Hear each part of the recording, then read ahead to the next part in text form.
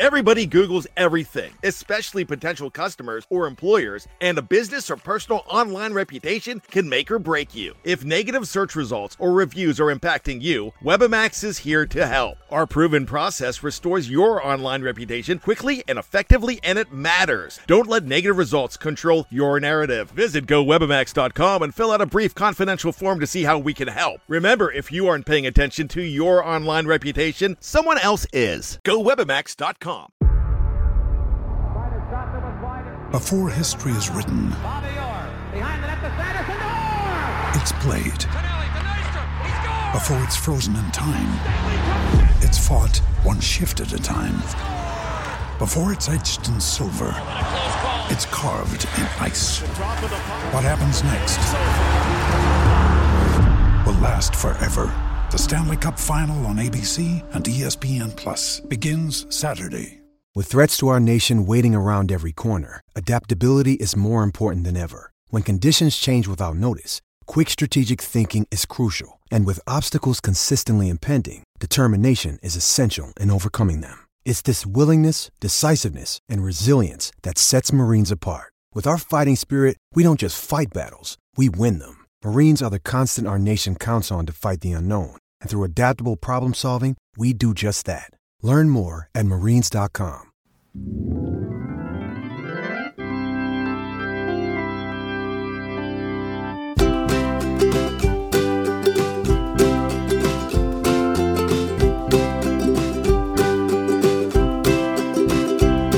Come meet me at the Museo with Alan and Daniel. We'll talk about the Cardinals all night long.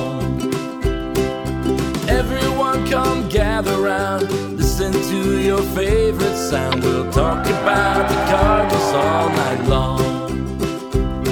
We'll talk the games and all the rest, about the team that we love best. We'll talk about the Cardinals all night long. We're gonna talk about the Cardinals all night long.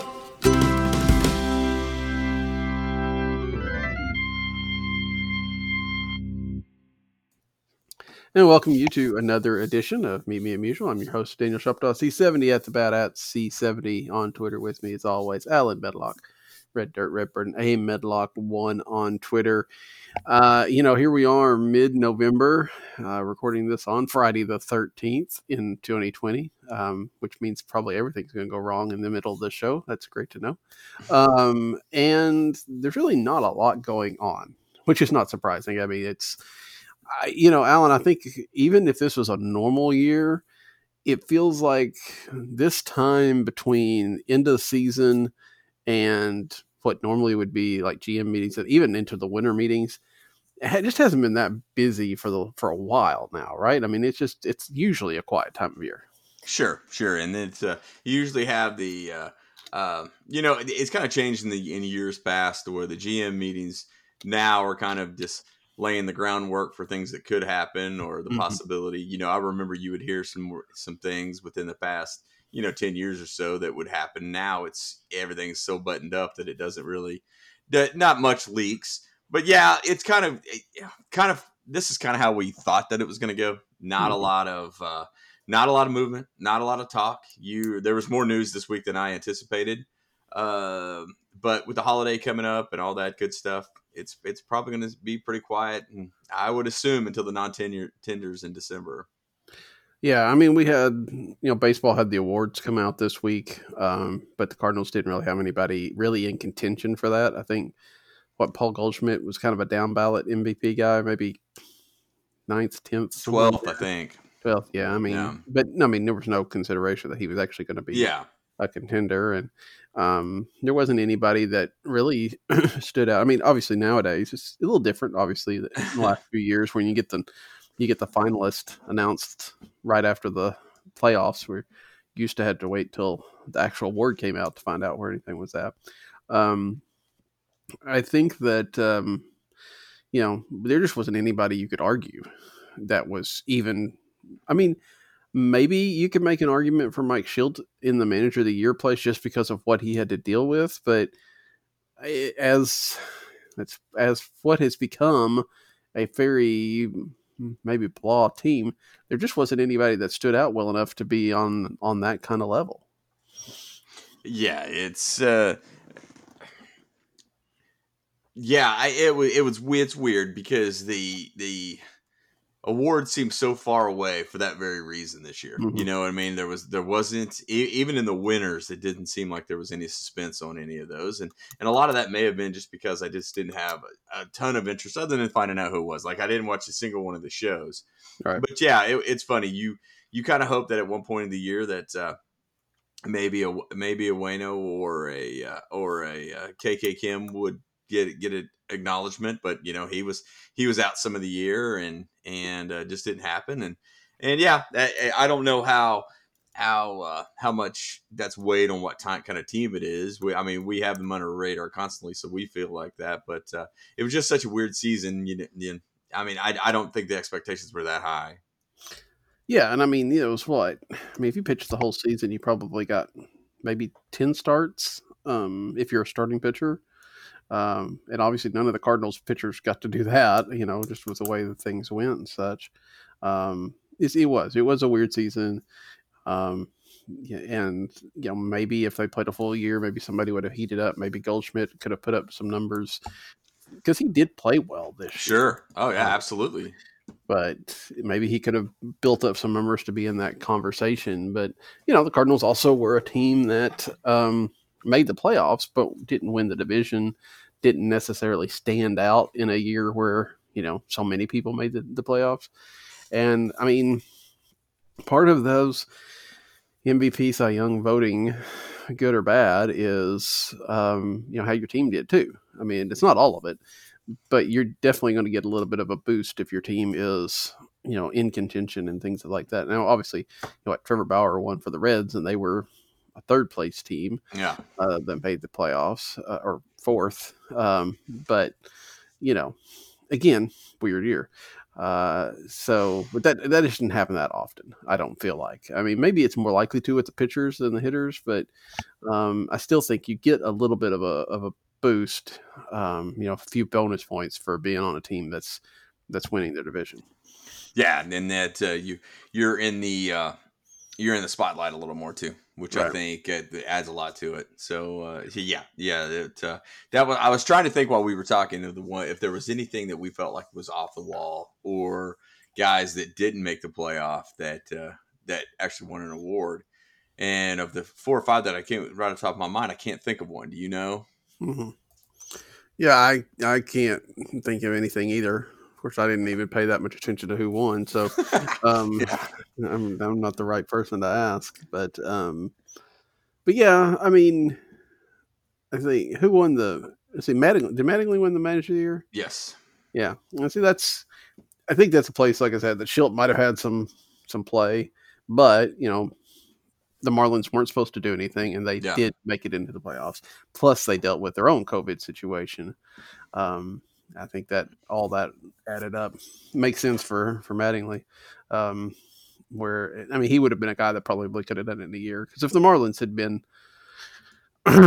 had finished second, even if they hadn't made the playoffs in a normal year, he'd have won. So I don't think that the shortened season helped him out a whole lot either, except for the fact that maybe they wouldn't have stayed as good as they were in a longer season. So I don't know. So again, not a whole lot going on. Not to interrupt you, but of the 8 awards, only 1 did not make the playoff, and that was AL Rookie of the Year. Okay. Yeah, and the Rookie of the Year is something different. I mean, I don't know that you can be a dominant rookie and win win that award and not have to be on a playoff team. I think that is one that is, the connection is a little bit less. Yeah. But who won the rookie? Who was that? It was Kyle Lewis in Seattle. Yeah. Seattle. I was a little bit surprised not looking at any of the numbers, so I had no idea. But that's tough for us to even know. I mean, in a normal year, we may not know other than the headlines about Seattle or what you watch late night on your MLB Direct TV. You know what I mean? One of those type of situations. And if you would have asked me, I would have known it. Just now. So yeah, I think it goes into what you're saying. I think. Yeah, and I kind of expected it to be Luis Robert, just because that would have Cardinal Twitter and even farther down the tubes. So, yeah. But we did get to see him a little bit, and I knew how much he had kind of drawn attention. But again, Lewis out there in Seattle, you're right. We don't get to see much and hear much about. So, I'm not questioning the awards. Like I said, we don't sure didn't pay enough attention to anything outside of St. Louis, I don't think, this year to make any kind of judgment call. So, this week over at the site, I started my exit interview series that I've done. Well, I think this is the 9th year now I've done this, where we look at each player. And Alan, I think I'm not going to go through everybody that we've gone through this week. And there's still some that are, in fact, as we record this, another one's about to post here in about 20 minutes. So, I don't want to go through all of these, but maybe hit some highlights. I want to hit some of the maybe the major players and get your thoughts just on their season, what you felt like their season was like. And we start Harrison Bader. I think that, again, I didn't do letter grades this year for these guys just because it was such a crazy year and you don't know. But I feel like if we were going to give letters for this, and maybe that's the way we do this, Bader's probably a C, maybe. I don't know. What do you think? Yeah, and that may be even on a yeah, I would say so. It seems like he's in the crosshairs right now, and I feel like I'm guilty as anybody on Bader. But when you look, his offense was not terrible, considering now over something longer than 60 games it may have been. So I think C is probably fair. It was funny. I always love the exit interviews, and sometimes, as fate would have it, guys roll out early. And with Bader being a BA, he came out pretty early. And I was thinking, man, now let's see how the grading curve works on this. And I thought you were incredibly fair in the things that you put in the write up, because overall he probably gets lumped in because he is the figurehead of the outfield that just isn't very good, or it wasn't this year and wasn't last year. So you may draw your own conclusions, I guess, on one of those situations. But I think a C is fair. Defensively, he's still the player that we thought he was. I feel like there may have been a step back a little bit, but that's just me personally. But then the numbers kind of show that I don't know what that means, especially considering that they played so many doubleheaders and all those things. I don't know how much we can factor that stuff in.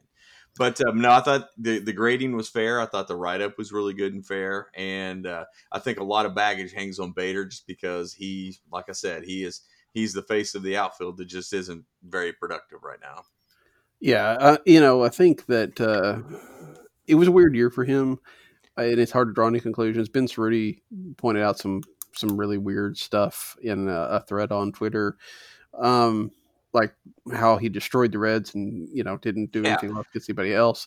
But I think the most interesting thing is he had like you look at the end of the year and he's got 111 OPS plus, which is nice. It's not great, but I mean it's above average. But Ben pointed out he went 2 for 3 with a triple and a home run in his last game. It raised it like 12 points. I mean, other than that, he'd been under 100, and we're talking about a slightly below average player. I mean, that's one, the sample size that we see.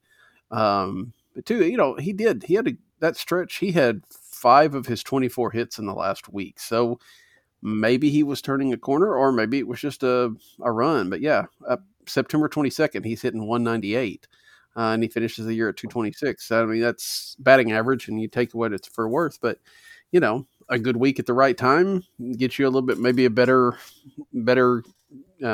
evaluation going into the winter, because people have the last thing that they saw on their minds. Yeah, that's a great point. And I thought, Ben's thread was, I thought that I didn't realize it was that one-sided. But then again, I guess it would be easy, like, I would like to see if any other player in any division had that kind of one-sided number against the team. But considering they played them the most, I mean, it makes sense. But yeah, I didn't realize that he did that to Cincinnati. Yeah, which is interesting. Like I said, Ben broke it down. He did well against teams under 500, not so much above. There's a lot of different ways you look at that, and there was a lot of. But it is a fluky season, and you don't know how much to put that in there. I mean, if you're looking at next year, And I put down, I mean, Bader's right now, Bader's probably your center fielder. I mean, it would be good if they could get somebody to kind of platoon with him a little bit and, let him hit lefties and such. But, and that's possible because that's in the ballpark budget thing that they could do. But right now, I mean, as it stands, he's the guy that's going to be out there most of the time. I felt like you answered your own question, though, in your exit interviews, and something that would make a little bit of sense to where, yes, you're going to play Bader against most lefties, and he's probably going to play late game defense anyway. Mm-hmm. With Fowler's numbers eroding as a right-handed hitter, that could be your platoon right there, and then that gives Carlson a lot of at-bats in center and right. Yeah. It's very possible, and then they leave Tyler O'Neill for the other spot. Yeah, and I think I think there may be a broad.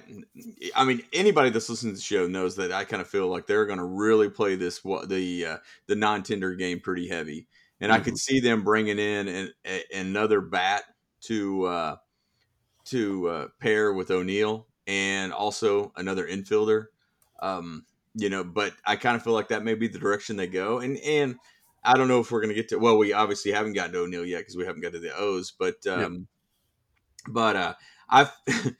we were talking last week about how there's a chance that the Cardinals may win 2 Gold Gloves and neither of them be a Cardinal next year. I don't think that's the case. I think that O'Neill probably did enough where he probably comes back, and I think you may give him the majority of the run early. And maybe see what Thomas has post COVID. I don't know. Yeah. Actually, I don't want to get into Thomas is what I wrote, I think, last night for next week, so. Well, I didn't want to get too far ahead of ourselves, but it's easy I don't bring up the outfield. Yeah, I get you. I know. I that's why I'm holding back because I had. Yeah, no, 100%. But yeah, I'm going to mute my mic. Okay. No, I think that makes sense. So, move on, and let's while we're in the outfield, I almost skip over Cabrera. I'll come back to him, but we got Dylan Carlson here, and the guy had expectations on him. There's no doubt about it, and is that just a function? Do you think of? I mean, like, has there always been that? Did Todd Worrell come up and people expect him to be the lockdown closer? I mean, I don't feel like I think people had an idea of Albert, but they didn't have a chance to really build him up.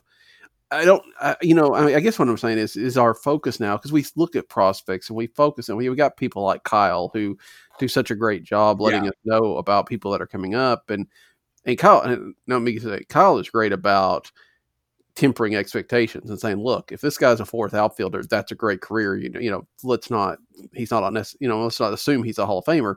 But I think a lot of people start seeing these names and start seeing what they're doing in the minors, and they start thinking this guy's going to be awesome. And then we see guys like, Juan Soto, or, a guy like Mike Trout, who struggled his first year, but then, became awesome his second.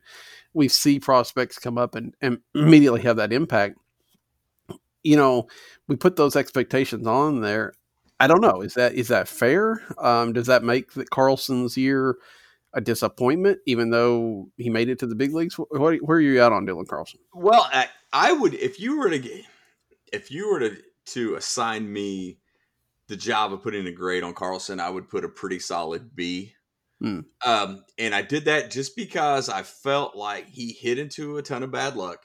I think it kind of got in his head a little bit. I think the whole environment of COVID and playing in a different type game, basically, than they were used to, affected him. I think he went down for the reset and came back to the player that we expected. I do think expectations are a little high, and I think that's just because there are so many avenues to get information now.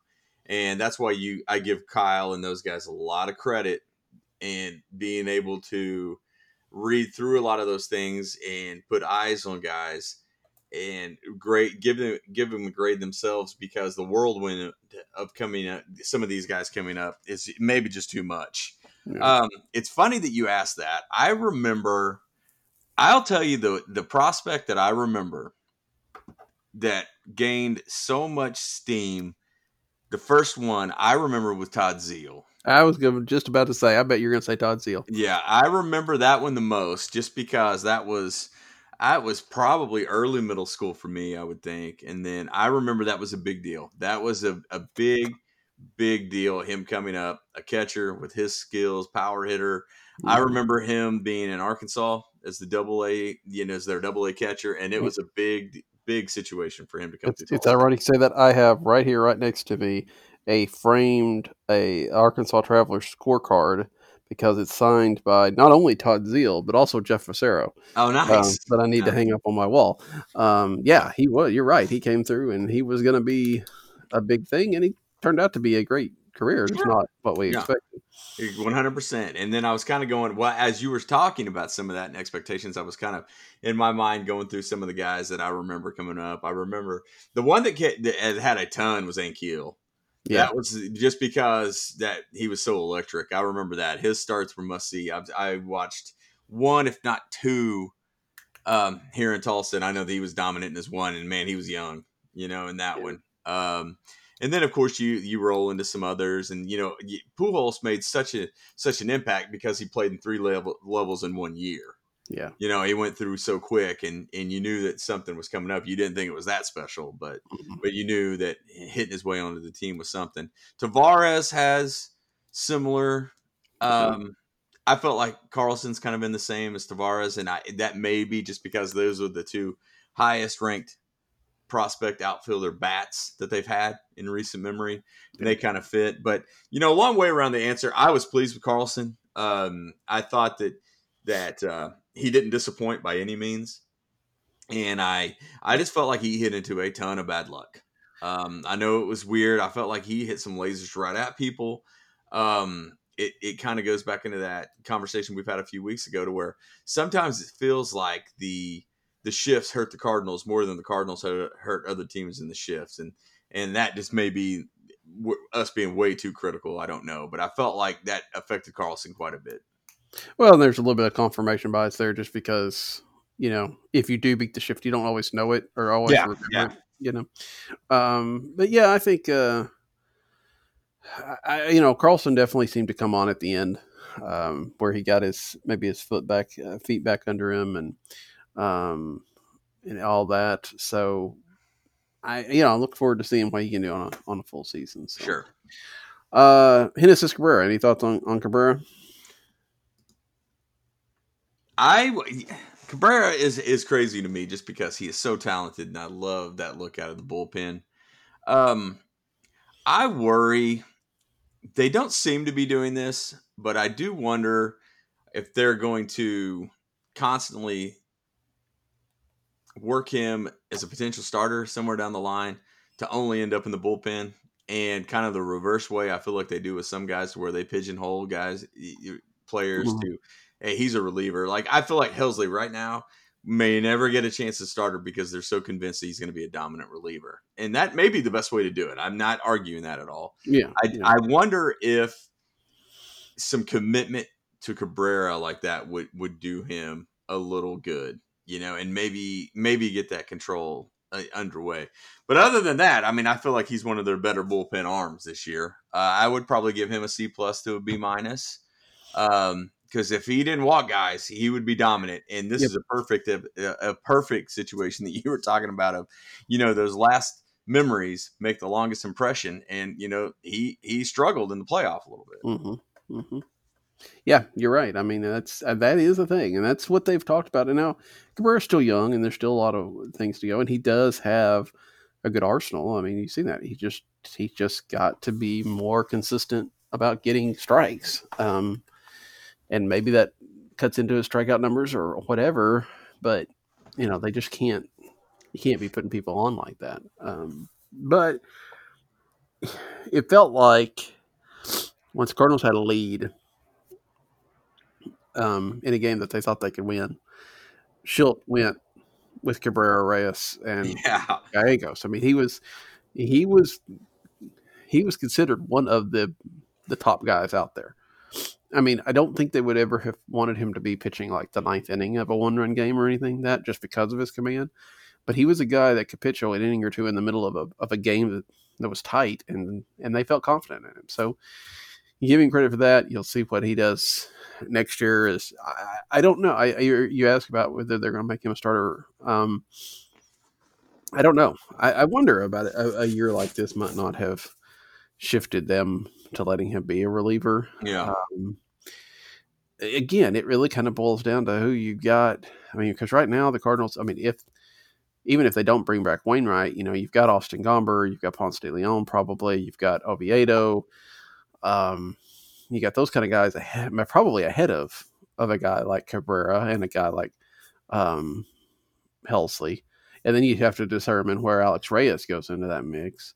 And there's still a lot of arms there, so I feel like they're probably it might do that whole train as a starter just to keep your stamina up type of thing. Sure. But I think they'll probably be in the bullpen. I tell you, first day on my stuff, we had Bader, we had Cabrera, Carlson, and then we had Carpenter. Yeah. It's like, well, after this, everything's going to be kind of going to blah. Sure. We've talked about Carpenter a lot this year. It seems very difficult for me to see how he vests that option for next year. Yeah. I think the Cardinals would really have liked to, if they could go back in time and not give him that extension, because he would have had, I don't know if he had an option for 2020 or an option for 2021. I guess he had an option for 2021, which they could have declined now, even if they brought him back, at least been cheaper. I think everything that we saw in 19 that worried us about Carpenter continued in 20, and then there's moments where he looks okay, but for the most part, it just doesn't feel like he's going to be a even average necessarily bad again. Yeah, I agree with that. It's one of those to where even when they let Wong move on and wherever that plays out, we don't know yet.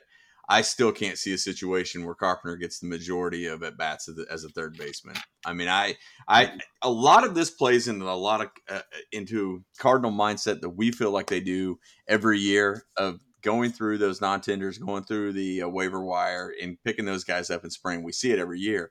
I feel like they're going to be a little more active in the early part of the offseason of doing that, considering there may be 300 players out there by the second week of December.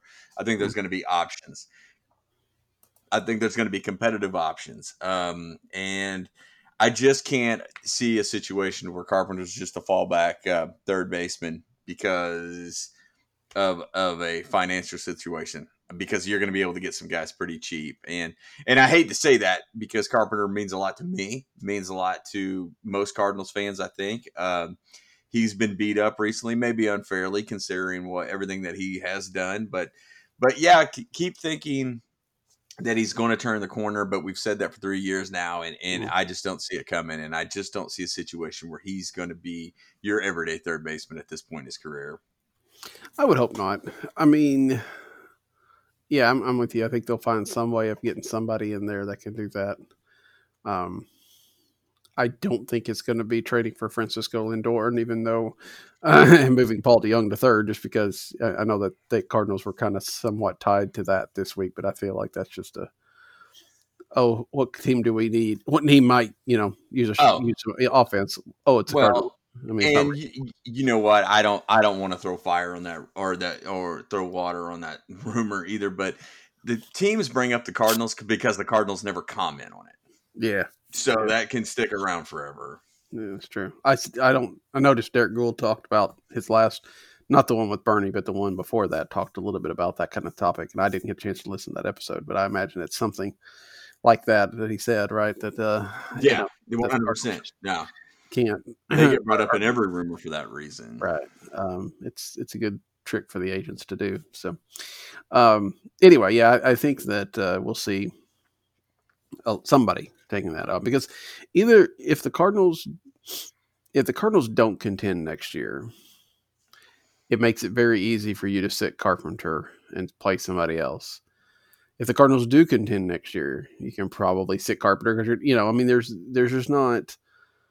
There's not a case unless Matt Carpenter comes out and has a dominant spring and a dominant April, or whatever the season may start next year. And that kind of first impression gets him more playing time than maybe he should. But I mean, he's going to have to do something. Right now, the default is not going to be to let him play, even if he's the quote regular third baseman. He's still not going to play 6 days a week, 5 days. Yeah, I wouldn't think so. I mean, he may play the majority of the time at third, but that's not going to be a dominant majority. It may be an election majority, Yeah. 52-48 or something like that on somebody else. I just don't see how that can. I mean, players do get a late season, late career resurgence sometimes, and maybe that's what happens. But I just don't think there's anything in the numbers that kind of indicates that. Yeah, I do wonder about. I've seen both things, yay and nay about whether there's going to be a designated hitter next year. Mm-hmm. That could be a role that, where he gets at bats, but I still don't think he's going to reach the option type. But, I feel like outside of a regular, Carpenter's probably going to be it would be a pretty good bat to have, but you just wonder competitiveness if he's got to hit every day. Yeah. I mean, there's some ideas of, especially when he's on a run, letting him play. Yeah. But when he's not, have somebody there to sit him down. Don't have to be struggling. And we saw him hit a lot of 6th, 7th. And so yeah, if you're getting down in the lineup, that's a different story too. Skip a few guys here that didn't really play a lot. Move on down to Paul DeJong. You and I were talking this week. You were talking about how you don't want to see Paul DeJong shifted off short, at least not yet. I know a lot of people are probably wanting to, of course they're, again, Lindor, something like that. Yeah. But, that's a place where the Cardinals in theory could make an impact move, and he has that option. Talk about why you don't want him to shift. I would think there would have to be an elite level shortstop to move him off, because I think I think he is close to elite shortstop, if not super stable, with the ability to hit 30 homers and 30 doubles. I think a lot of people look at him because he's not your prototypical shortstop, and I think a lot of guys downgrade him as a shortstop because he didn't hit last year and kind of maybe the year before that as well. Mm-hmm. I just think it would take a top-notch guy to do it. I was listening to Randy Carricker on the radio the other day, and he was talking about bringing in Marcus Semien, and that naturally would fit. And he would play shortstop, and DeJong would move to a third base. Well, in my eyes, that's kind of a wash. I feel like you could probably upgrade at third base a little bit easier than you could by bringing in and signing a contract to the Semien, who's on the, he's north of 30. Doesn't make a lot of sense to me. DeJong has done enough to where he's stable, is a good shortstop, has worked his tail off to be a good shortstop. One thing that the Cardinals haven't done, and I think that this is indicative of the roster, and I think that you can point to several players that has happened. I don't like how he gets miscast as a 2, 3, and 4 hitter. Mm-hmm. I wish you'd let him be your everyday shortstop and hit him lower in the lineup. And then at that point, it turns into whatever you get out of DeJong offensively is a bonus. And that bonus could be 30 homers and 30 plus doubles. I mean, that's huge with his power. And I think that he is a winning player and means a lot to a ball club. I just think a lot gets put on his shoulders, and I think it's unfair. I will say that if you could bring in, which again, this is just pipe dream talking because of everything.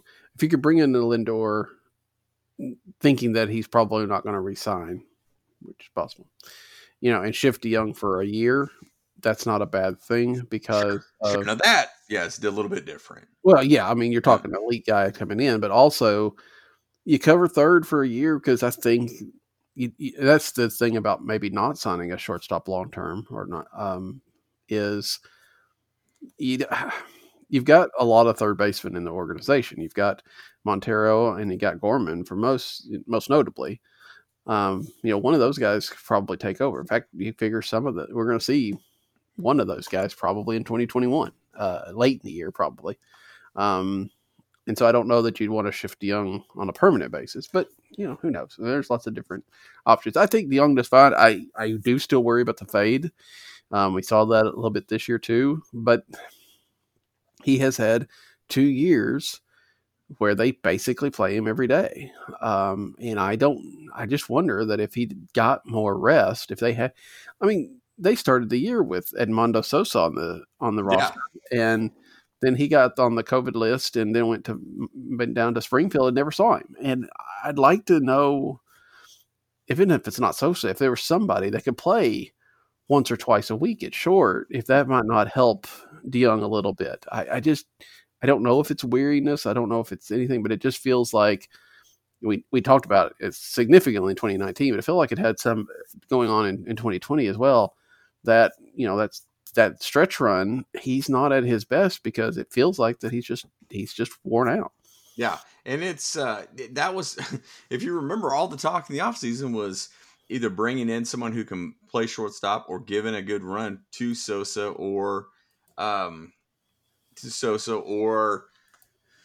to play more shortstop, to give him a day off. And it just didn't happen, so look at it this way. So DeYoung had COVID this year and was out and played 45 games. Seager did not had COVID. Corey Seager didn't and played 52. That's how much they rely on DeYoung. Yep. And that may, like I said, that may be a situation where they just didn't feel like that was where they weren't at a point to they were comfortable with Edman every day, who I felt like did a good job, and they didn't have Sosa, to play. So it's pretty crazy. That's Trey Turner played 59 games. That's what these shortstops mean to him. So I don't know what that tells you, but I do feel like he has a ton on his shoulders, and a lot of that is hitting in the middle of the lineup too. I just don't know how fair that is to him. Yeah, and exactly, you're right. I mean, you really can't, and that's again why I didn't give grades this year is, how much do you grade that for Paul DeYoung being tired off of not playing all the time, or how much do you do that as a result of COVID and the repercussions from that? You don't know, and you go back to next year and you see how it goes. But to some degree, not entirely, but I think to some degree, you toss out 2020 for everybody, and don't make a whole lot of decisions based on that. Tommy Edman was our next guy, and like you said, he didn't play the short that we thought he would, but he did play a lot of third. Got a couple. I think he still got a couple games in the outfield, which was kind of crazy still. Yeah, he did. I wrote about it in the write up. I'd much rather see. I like Tommy Edman. I think he's done a great job for the Cardinals. I would much rather see him in that role that we thought we were going to get with Jedd Gyorko, which we never did either. Gyorko played a lot more, but the idea that he plays 4 or 5 positions and he plays 4 or 5 times a week, but he's not necessarily considered your everyday guy. He's a super sub. He's rotates stuff. Because I don't know that Edman. I don't know if Edman is good enough to be an everyday guy. You know what I'm saying? Yeah. I mean, I completely understand. I mean, he was one of those that kind of broke rank too and made it through the system pretty quickly, but kind of in the same way that Carpenter did. They, kind of under the radar, made some impressions, played well, and was like, well, he played well enough to make this ball club, type situation. The thought behind him replacing Wong at second, I can understand it when it could be a money situation to where, they didn't look to. Well, basically what it turns into is, what if you have a cheaper replacement, you may need to do that in a situation to where you're counting every dollar in a way to improve. I think Edman has more pop than Wong, and that surprises me because I really thought that Wong had a potential to be a 20 home run guy. I think Edman could possibly do that. It's yet to be seen whether he's the defender that Wong is, but I don't know if he's anywhere close, because I don't know how many second basemen in baseball are. Right. But yeah, you do wonder if there's going to be a little bit of overexposure. I'm a big believer in the sophomore slump because I think the book gets out on you. So next year will be a telltale. I like the fact that he would lead off. I kind of looked over his numbers and I didn't, because I like the guys that are the high walk rate to be at the top of the lineup. But I do like what he kind of brings, and can't argue with his speed. That will be a benefit. I just hope he gets on base enough to be productive. But I do kind of like that pop at the top of the lineup. But to answer your question, I really don't know. I don't know if this roster makes Edman look better than he is, or if he's a darn good player and a winning player that needs to be in the lineup every day. I really just don't know yet, and that's why the 60 games just makes it so tough to judge that. Yeah, it is. It's hard to know. It's also possible that the 60 games masked a bit of a sophomore just slump, or the team's figuring him out a little bit. I don't know. Like I said, we'll just have to see how next year goes for him. He also feels like a guy that might have a 3 or 4 year window, and then that's about all you're gonna get out of him. So yeah. Skip on down here to Jack Flaherty. Flaherty's supposed to be the ace this year. I don't know that he quite did, and I don't really know quite why. What are you thinking? Man, yeah, I don't. That's tough to say, just because I feel like we heap a lot of expectations on him, and he kept them in most games, and that's what you kind of want. He's still elite. Everybody would like to have him. It's the analysis on him is so tough, just because you just never know. And then it goes back into that. I feel like an excuse I'm making this year is you just never know in a short season. You don't know what happened. And the Cardinals had it worse than anybody because of the break. So, I don't know. He'll be the head of the rotation next year. He'll be your opening day starter. I feel like that says a lot. And, I'm glad the Cardinals have him and somebody else doesn't. If that says anything. Of course, he wasn't the starting pitcher in the playoffs, though. I mean, that's they went to Kim with that. Part of that's timing issues, but I think in part of it's the way Kim did. I assume he will be the starting pitcher next year. I guess let's put it that way. To opening day. Yeah, it was, and again, they eased him into the season in July because of the weirdness of summer camp. Then they get hit with the COVID. Then they eased him back after that, basically skipping that first start, making him up to 3 innings or whatever like that. He was terrible against the Brewers. He was dominant against the Pirates. It was a lot of the same teams seeing him, so that's something. When you're seeing a guy 3 or 4 times a year, then that's different. That's like back in the old days, when they when they played Stan Musial would see a Dodger pitcher 10 or 15 times a year, or something like that. I mean, not quite that many, but 6 or 7 at least. It's got a little bit like that this year. Have you happened to turn over any numbers of Flaherty against Milwaukee and how much that affected his season? Yeah. Hang on. Let me see. I think I put it in the post. Let me. I've got it up. I'm just perusing and I was listening. Yeah, I think he went 8 innings in the two appearances against the Brewers. Gave up 12 runs, struck out 6. I'm looking at it. Wow. So you take those out, and his ERA is a 2.78. Yeah. But if you take out his Pirates games, the ERA goes up to 6.59. So part of that's because those Brewers games would mean more than 2. But that's crazy. It just wasn't. And again, Flaherty had such a dominant 2019. I mean, he just was gonna take a step back. There was just no doubt about it. But I don't know. I felt like it was a disappointing year for Flaherty, I think, overall. I would think so. And that happens, and we'll see how it goes next year. But, you're right. It's definitely not a situation where you're like, oh, we got to get rid of this guy. No. I think he's still going to be fine. He's still going to be good. It's just wasn't what we thought. So, Dexter Fowler, again, a guy that everybody tends to focus on. I was having a conversation with somebody on Twitter after this one came out, and he was pointing out the contract's not been that bad except for that one really terrible year. But I was like, it's that, and the fact that 17 started off so slow. And that first year he was here after the big contract, everybody wasn't really sure exactly if the Cardinals needed to get a Dexter Fowler. He starts off slow. This year it was, again, he wasn't anything special, but I think it's probably in line with what the Cardinals thought they would get out of a 2020 Dexter Fowler when they signed that contract. Yeah, I think so as well. I mean, it's I think yeah, in the beginning I think there was a lot of hope that you and I even talked about this last week that you were going to have some sort of Fowler Carpenter top of the lineup for a couple of years where you just drive up that OBP and then have some boppers behind him, producing runs, and they missed that window and it never happened. But at this rate, toward the end of the contract, I don't think it's absolutely terrible. I think that just because people don't like him, you're going to hear that it was. But yeah, I mean, this is what Fowler's been his whole career. Other than the outlier 1 year in Chicago.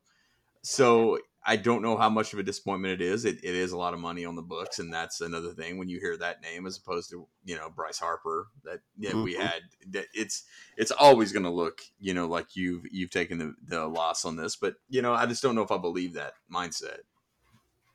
Yeah, I don't know. I mean, 2021 is going to be the last year for Dexter Fowler in St. Louis. I think that's pretty clear. I don't know where he goes to finish his career because I think he still could play another year or two after this. I mean, not saying that he's going to be done. And it just, I don't know, it just hasn't clicked in St. Louis as well as we'd like, but that contract isn't as bad as I think we look back and after 5-10 years or so, we might appreciate it a little bit more. Not that it doesn't have its flaws, not that it's, a great thing. And I'm still not convinced, wasn't convinced at the time, still not convinced that was a move that the Cardinals needed to make. But for the most part, I've liked having Dexter Fowler on this team. Sure. I think that, not only for what he's done on the field, but the personality that he's brought to it, I think it's nice. Now, again, he does have that stigma of coming off of the Cubs, and not only the Cubs, but helping the Cubs win a World Series. So, he had an uphill road anyway. But overall, I think it is what it is right now, and you don't expect a lot from Dexter Fowler, and when he gives you something, you just appreciate what it is. So yeah, absolutely, yeah. It's I feel like there's a pretty good leadership role out of it, and let it play out. Yeah. We've taken a little bit longer on this than I thought we would, but let's combine the next two because they're both relievers, Gallegos and Gant. I think overall really good. I mean, Gant was much better than I thought he would be. Mm-hmm. You and I talked this offseason about him being a non-tender guy because of how bad his second half was and all that. And I know you've been more in his corner than I have. A rebound year and Gallegos, I think, was pretty much what we saw last year. Sure. Yeah, you have to. It's funny with Gallegos, the second year in a row where he was fairly dominant and striking out. He struck out a ton of dudes, kind of like he did early in his career in the Yankee system. Mm-hmm. Makes you think that, hey, this is going to be this may be the player we see the rest of his career, or the rest of his time with the Cardinals, to where he can be a back of the bullpen guy that's going to strike a lot of guys out and get some people out. His last impression in the playoffs wasn't great, but it kind of seemed like the Padres were kind of a team of destiny if the Cardinals blew that lead in the second game. So I don't know how much we can hold against them. Gant's another one of those another one. The Cardinals may have too many of these guys. Gant's one of those that could be a non-tender guy, or he could be a rotation conversation. It's kind of weird, the spectrum that he could run. He's meant a lot to them out of the bullpen. I mean, he's had some really, really impressive runs, but you do wonder what kind of a redundant player that Gant is, that you could probably get somebody to maybe come close to matching those numbers. So I don't really know what to say. I do like him as a bullpen piece, and I think he competes, and I think he would help him, but it wouldn't surprise me if he's not a Cardinal next year. It's like, do you see him of putting up enough value that he could be a part of a deal, not the focal point, but at least a piece to something else? I don't know what that other thing would be, but you start saying that and you start thinking about teams that need cheap pitching. And I know Gant's in arbitration right now, but he's still going to probably wind up being cheaper than a lot of other things. So, well, I mean, he has value because he can start and pitch out the pen and do it effectively. I mean, he has a track record of both, so I would think he has some value. Be interesting to see how they treat that this offseason. We get to yesterday's last one was Paul Goldschmidt. I don't know if there's much to say. It was. I mean, he's the one of the few guys you could give an A to for this year. If you I were would going to think give so. it A pretty solid A.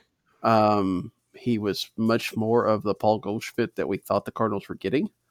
And other than that, he was kind of a boring in a good way, because he was just that consistently good player that we were hoping that we would get last year, and finally seems to have maybe settled into St. Louis a little bit more. Yeah, that's there's a plus and a minus to Goldschmidt having such a good year. The plus is this is what we expected. This is the player that he is. He's elite, and this is you could kind of see that there was a transition year last year, and you kind of gave him a little bit of a pass by not having the year that you thought, just because he didn't hit in some big situations. I think that was the only thing that was a knock this year or last year. Now in 20, what stinks about it is having such a good year and showing the player that he is, and he can only do it in 58 games. Yeah. And that's a year off his contract.